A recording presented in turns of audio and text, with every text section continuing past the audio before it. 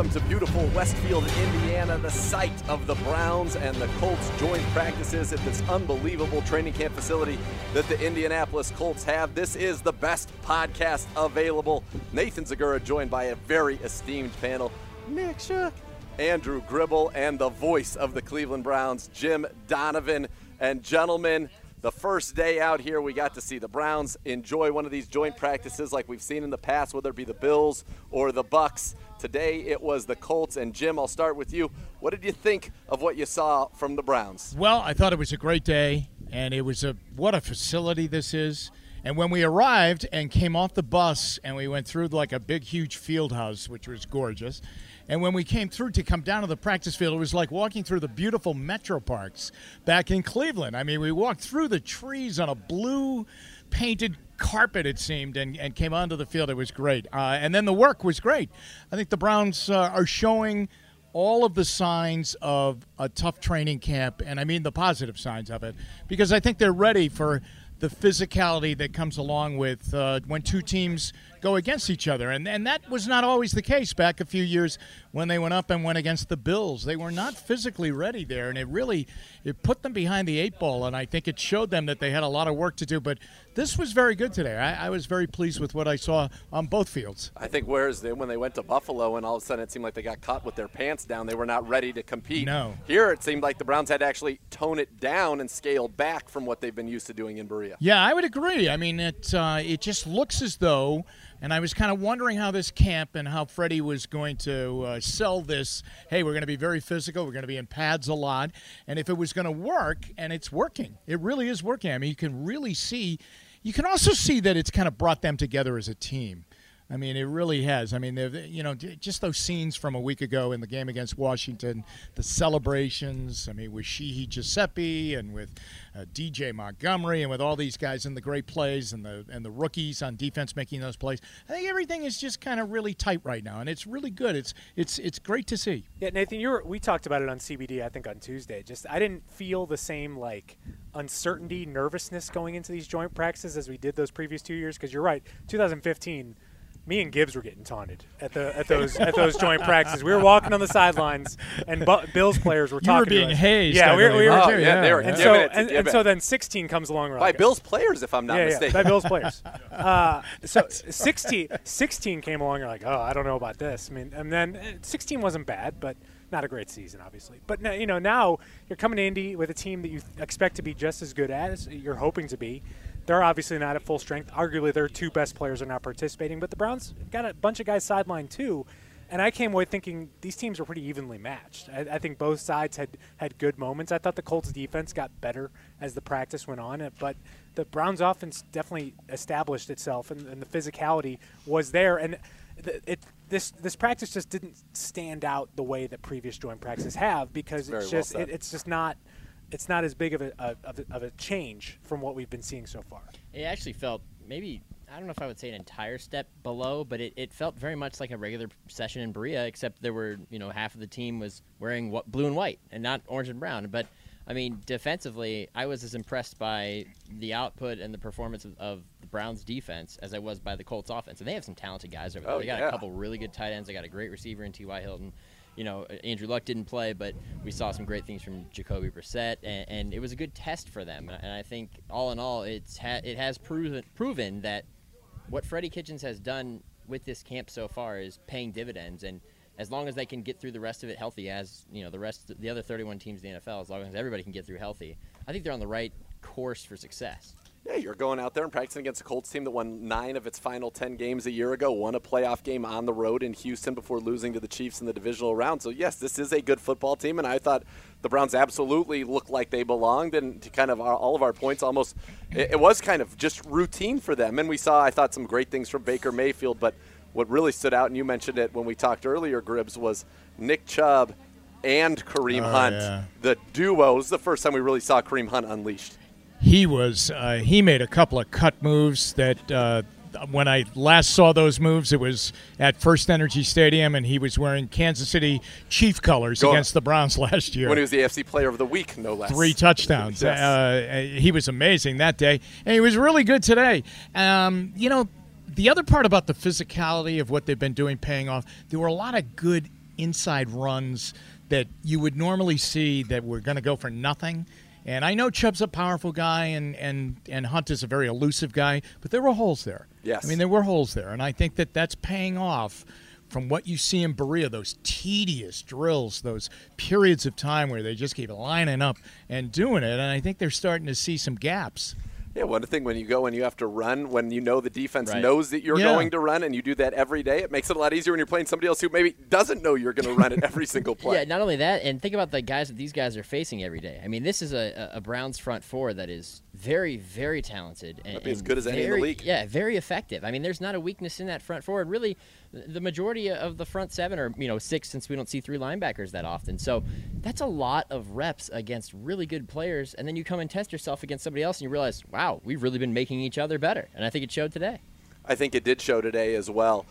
Gribbs, when you think about this line, James Campen comes in highly regarded. A lot of people give credit for offensive line coaches to the success of an offensive line. And we know the Browns were good in the second half of last year, but it does seem that there is a toughness, and they've really stressed the technique. Now, 4 of the 5 spots are locked up. Right guard Cush's seems to be the favorite, but we saw some shifting there. But I thought we saw just kind of a different, almost kind of a push today against that front of the Colts than we've seen recently. Yeah, and I definitely think they did better today in team drills than they did maybe when it was just the O-line versus the D-line in some drills. I think the Colts D-line, which is very good, Yes. had some moments there where you're like, okay, maybe this Browns group needs a little work. But in team, they definitely showed out. I think near the end, Colts started getting a little bit more pressure on Baker Mayfield. I think everyone by the end of that 16-play drive was gassed by the end of it. But yeah, I mean, I'm not as maybe concerned about the offensive line as maybe the outside perception is right now, just because maybe I have higher faith in Greg Robinson the most, and I think Chris Same. Hubbard is fine. And I also think Baker Mayfield is the secret ingredient to making an offensive line look good. Because, again, I had more people again today who saw Baker Mayfield's first practice and were like, gosh, he gets the ball out so quick. Like, it's just every time. I mean, the decision-making is so fast where even if his offensive line is not blocking all that great, it's really not affecting him, or he makes an even better throw because of his movement in the pocket and gets guys open. I'm not so sure that there isn't another move coming on the offensive line. It's possible. I think it's possible. I really do, and I think they're looking around.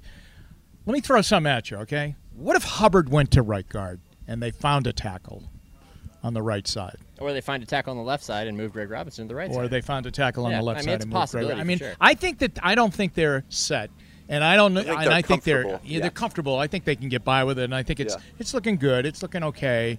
It could be better. You can't always rely on him getting rid of the ball, as quickly as he can. There are going to be times where he's going to have to hold on to it for a beat later, and is he going to have the time? I still think we have a few weeks left, and there could be something that that might be appealing to them, and there could be another shift. I always think when you make a trade like the Browns did with Duke Johnson at the time they did, and granted the price they got back, you might have thought to yourself, well, maybe if I wait till there's a significant injury, I could get even more. I think part of it is to say, here, let's just get a little bit more in the kitty in case we decide we need to go be aggressive to shore something up on this offensive line. You've got 3 extra picks right now to work with in deals, the payback on Corey Coleman and the payback on Jamar Taylor. So, I mean, those are the kind of – because trading that Duke pick might be a little steep for what – because a player of that caliber probably isn't available. But, the Jamar Taylor pick and the Corey Coleman pick, those are the kind of pieces you have if you feel like you have to make a move. The most ideal situation is you got someone that rises and seizes the job. I mean, how good of a story would it be if your answer is suddenly Drew Forbes? I mean, that would be out of nowhere. Sure. But it certainly seems more plausible today than it did 2 weeks ago. Absolutely, when he was getting no reps, and now he's getting a lot. One thing that struck me kind of just walking around watching practice today, and maybe we've become used to it, but I don't even think of Baker Mayfield as a second-year quarterback who hasn't even started a full season in the NFL. He just strikes me as a veteran who knows what he's doing in the poise. But listening to people in the crowd and even down in the media area who had not seen him, this was their first – they're like, oh, my God, this guy's unbelievable. The ball's out. He's in complete command. He doesn't look like he's a second-year player at all. And I thought that was kind of – we take for granted would be absolutely the wrong word, but we've become accustomed after years of horrible quarterback play to see this guy and say he's our guy, he is the franchise, and, yeah, we expect him to be great. And I think for people in Indianapolis who haven't seen him, it was kind of like, wow, this guy is impressive. And, that's saying something, because this is a fan base that spent the better part of the last decade watching Andrew Luck play quarterback, who is also a very good quarterback. And Peyton Manning before that. I am convinced that if you lined up 1,000 test subjects and you just walked them down the line and you showed Baker Mayfield throwing the ball live, we would get generally the same response of, it just looks different out of his hand. Because that's what I've gotten this entire camp, no matter who's come through and visited camp and talked with whoever. That's what I've repeatedly heard. It just looks different. And you need that different guy to be your franchise quarterback. You know the thing, Nathan, that makes him so unique and why people are so wowed by him when they first see him is, yes, how the ball comes out, the velocity it comes out at. He makes, quote, all the throws. But the fact is, he's always throwing. He's not running around. He really gives the pocket a real chance. Normally, a guy with that limited amount of experience is running around and hitting the eject button and rolling out and maybe running a little bit, but definitely rolling out and cutting the field down, as they say, in space available to him. And he doesn't do that. He's got amazing pocket presence, and he really gives the pocket a chance to let him be protected. A great case of that is the division rival of these Colts. It's Deshaun Watson in Houston. He's exactly the guy you're talking about. And I think, that's a quarterback who this team was, maybe criticized for not drafting, right? And I think they ended up making out better with Baker Mayfield. I think you're right, and I think another part of the evolution of Baker that we've started to see, I would say even in the last few weeks, certainly in this offseason, is his ability to stay in the pocket, but not feel like he has to make the big play. He hit Demetrius Harris over the middle for 8 yards, I think probably 4 times today in the move of the ball drill. Check it down to his running back and let Nick Chubb or Kareem Hunt make a move, and that's part of, just it's 5 yards, 7 yards, 8 yards. Those are good plays. I would say, this is an unofficial stat, but I would say when Baker Mayfield was out there today, everyone that qualified as a pass catcher got at least a couple targets. Of course, he's the pacey gangster. He distributed it to everybody. It spread along to everyone. I mean, I don't think he was the one that threw Joe Carriage the pass, but the fact I saw Joe Carriage catch a pass today, I mean, that stood out to me. They get everyone involved. So that's when for all the fantasy people out there, when they start projecting all these crazy numbers for guys like Odell and Jarvis, I always I don't know. I mean, you got to – this is a guy where the best game they had all season was when the leading receiver had 3 receptions. That was against the Falcons. They just spread it to everyone and got everyone involved. That's when this offense is at its best. I remember last year we would do games, and at halftime you'd look down, and all of a sudden 7 people had already caught a pass. That's right. Yeah. And that's just what he does. And that's what I think is part of being that great quarterback is he will take what's available. The difference now is you're talking about teams having to scheme for Odell and Jarvis and Hollywood and David and Chubb and Kareem Hunt. It's going to be what they're able to do with that ball when he's spreading around is going to be even more different and more exciting. Incidentally, I have to tell you, I really underestimated Nick Chubb catching the football. And I mean, he did it. Huge improvement. Yeah, unbelievable. And he said in the offseason he really worked on that. And I thought he was okay. I mean, that catch he made in Cincinnati last year was David Tyree-ish, wasn't it? When he took that ball off the defensive back's helmet and scored the touchdown. But he is a very, very good target for Baker, leaking out of the backfield, and then he becomes the running back that is just so lethal anyway. But he has really worked on the passing game. His development and the comfort with which he shows running routes and catching the football compared to at this time a year ago is staggering, the improvement. And he is scary in the open field. There are some times today where these guys are like, we're going to just go and touch him, etc.